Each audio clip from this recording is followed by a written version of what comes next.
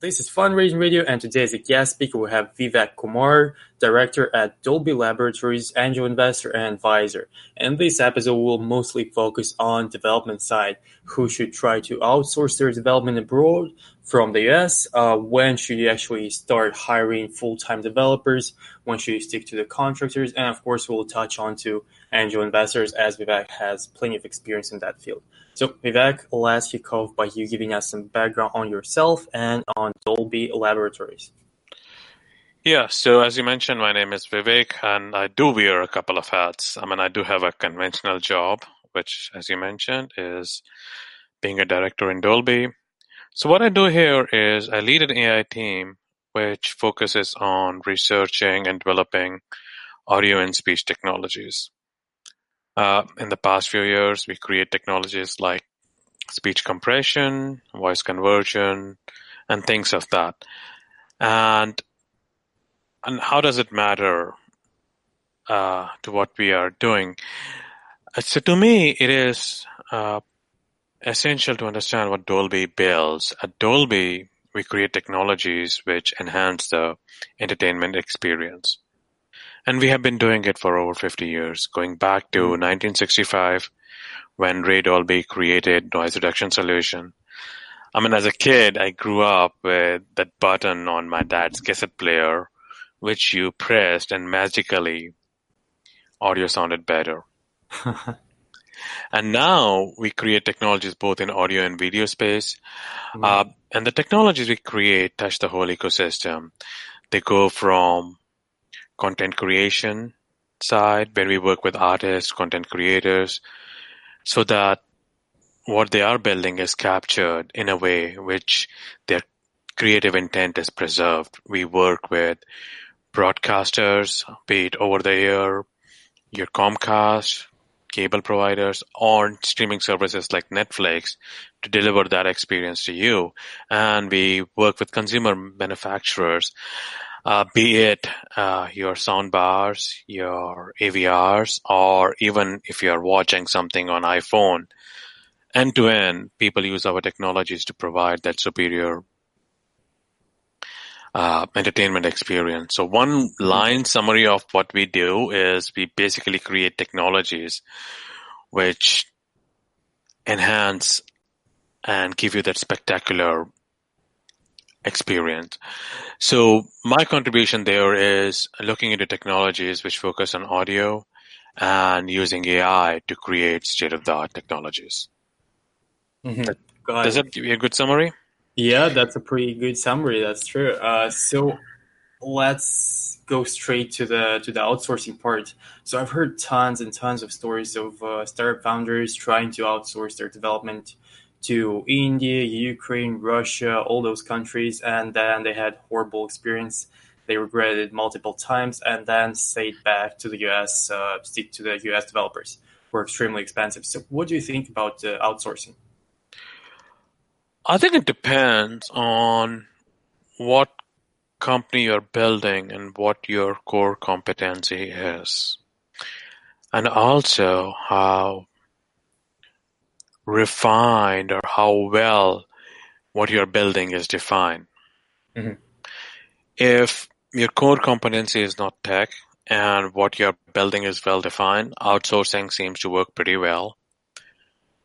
Some of the challenges I see when people outsource are more around not having the requirements well specified, or technology being such a core competency of what you're building that you need to have it in-house, and then transferring it from a consultant to in-house seems a bit of a challenge.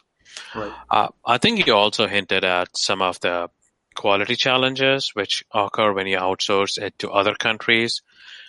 And what I have seen most of the time when it happens is because either what you're building is not well specified, or you don't have any technical expertise in-house to understand what is being built serves your needs. Right.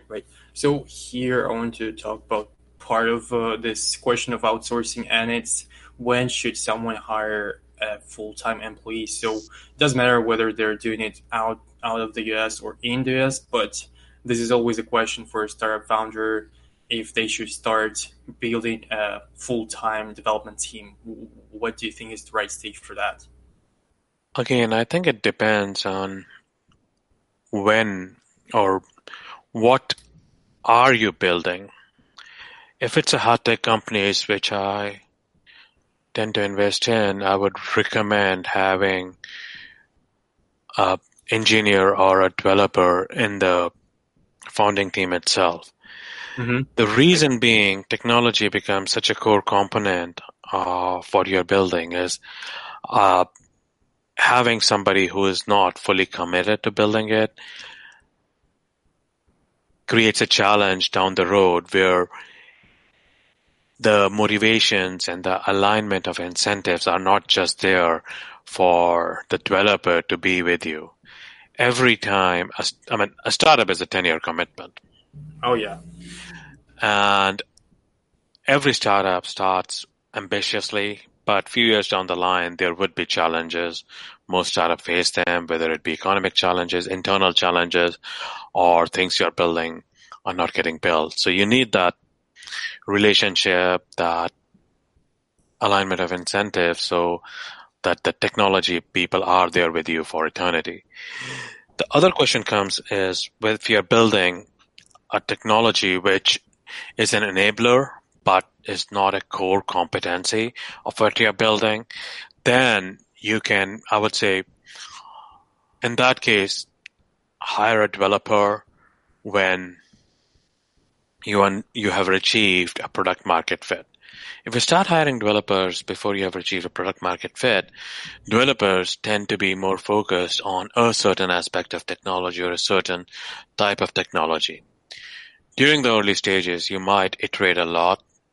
And if you end up hiring somebody, say, who is a mobile developer, and then you realize mobile development is not where you want to be in the initial offering, it ends up in having very awkward conversation or not really utilizing the potential of the Right. few employees you have. Right. So you mentioned that you like to invest in hard tech. Can you elaborate on that? What have you? What give me like two examples of what you have invested in?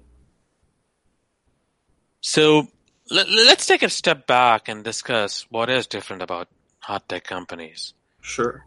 I mean, if you think about hard tech companies as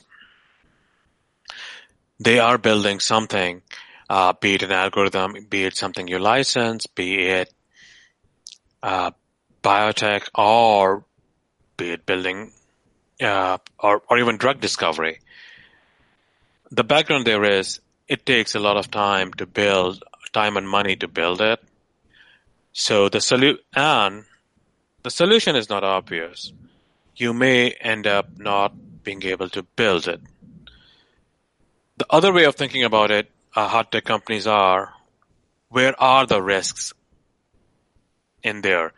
Typically, in most startups, the risks are, if I build it, do people want it? In hard tech, say for example, if you're discovering a drug, it's very easy to figure out if you are able to solve the problem. You will be able to find customers for it. The technical risk there is whether it should be built or not. And that falls for very interesting challenges because it piques the curiosity of a lot of people. So if you have the right set of technology founders in your company or right set of people who are there, they will be able to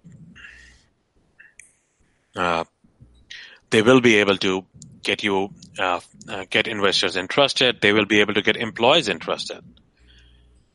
So hiring becomes easy, but solving the technical challenges part becomes extremely, extremely hard. In terms of investment I have made, one is a company called Voicery, where the goal is to develop synthetic human-like voices. Currently, they're using deep learning to do that. And synthesizing speech is something we have been trying to do for decades. Right. Currently with deep learning, it seems like a near potential, but from a purely technology point of view, having a speech which can totally emulate us, get our emotions correct and our meanings correct and our intonation correct is still a very, very hard problem to solve. So I'm the sure. founders there were, one of the founders there is a researcher who had worked in the past, and he totally made me believe that if this problem can be solved, he is one of the persons who will be able to solve the problem. Mm-hmm. The second company I am working with is Erisys, another founder who I've worked with for a very long time. I am not going to go into details of what he's building because it's currently in a little bit of a stealth mode. Mm-hmm. But again, a person who has studied for a while, focusing on one particular problem, and again, if the problem is solved, we will be able to achieve amazing results. Third company I can kind of give you a little bit brief overview also on, which is kind of falls in the category of almost hard tech, is Tangent. And what they're doing is building a beauty product using AI.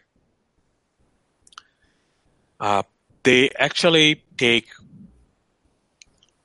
GANs, which is a kind of a generative networks, which are able to generate human-like faces, and instead of models being real models, they generate using AI models which are suited to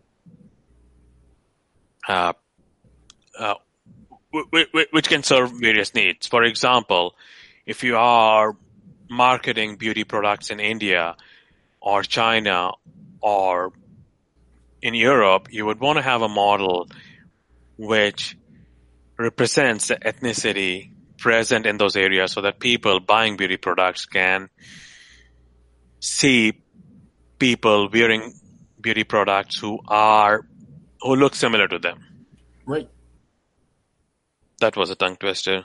That makes sense. And those investments sound tough and quite risky. I'm not a big fan of deep tech because it's too complicated for me. Uh, but why do you choose deep tech, and what do you think is the major difference between deep tech and customer tech? Consumer tech, sorry. Why I chose deep tech because my background is research. That is something I have been doing for a considerable amount of time.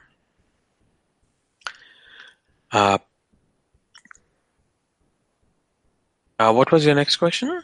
The next question is what's the main difference between the deep tech investing and consumer facing investing? I think the biggest question is the risk factor. Most consumer-facing companies, they are able to build the technology. Or if you think about it in a different way, if you throw enough resources and money at a problem, you will be able to build anything you are able to build. So the risk from a consumer company becomes more of a market risk. Would people want it? Does it solve the itch people have? Will people continue to pay money for it? Mm-hmm. In hard tech, even if you throw unlimited amount of money and people at the problem, some of these challenges are challenges which cannot be solved. And I think that is the basic difference. And that's what excites me. Building a technology or helping build a technology which has the potential of changing the world is huge. One of the things I believe startups are doing is fundamentally changing the world. And consumer-facing companies tend to change the world from a point of view about how business is done, and hard tech companies change the world and how technology is built. And technology is a multiplier. So once you create a new technology which could not be formed, it has a multiplying fact. And even though it's extremely risky, the gains could, it really amplifies the gains which could be had there. Mm-hmm. Right. Yeah, that does make sense. So, as an investor in hard tech, what exactly are you looking to see on the beach tech? So, I have a lot of friends in consumer facing investing, and I know what they're looking for, but what do people who invest in deep tech want to see on the beach tech? Uh, I think it's what is the risk? How are you managing the risk, and why are you in the best position to manage the risks? Mm-hmm. I mean, the advice you would typically see for consumer-facing companies is figure out what the pain point is, how you're going to solve the pain point, and why you are the best person to solve the pain point. And which might include questions like why now and why, how do you, how are you better than the competition? And in hard tech, it's almost very similar. In hard tech, typically the pain point is well known. Like if you are discovering a drug, it is well known that if you solve for a drug which is needed, people would buy it. The challenge becomes, what insight do you have which other people don't have? And why are you the one who has this insight who can solve the problem? So this would, I mean, more concretely, it would mean, hey, for a company like Voicery, I know what happened in the last 5 years in technology. Neural network came and they totally changed how signal processing was done. Most of the people tried using signal processing for synthesizing speech. Now I'm using this powerful deep learning networks to synthesize for speech. Right. And the second problem, why am I in the best position to solve it? Say, for example, I've been doing research on neural networks for 5 years. These are the papers I have published. These are the insights I've had. And incrementally, they have solved for technical risks. Going forward, I see these 4 or 5 technical risks, and these are the reasonable ways I think I can solve for these technical risks. And then you look at person's background, what he has done, how quickly he's been making improvements. And at the end of the day, you are taking what you learn from him, combine that with your gut reaction, and making an investment. So, Right. Yeah, the process sounds really clear. Thanks for making such a clear outline for that. And here we're probably moving on to one of the last questions of this episode, and it's what do you think are the first 3 steps the founder in deep tech should take to get the first check from an investor?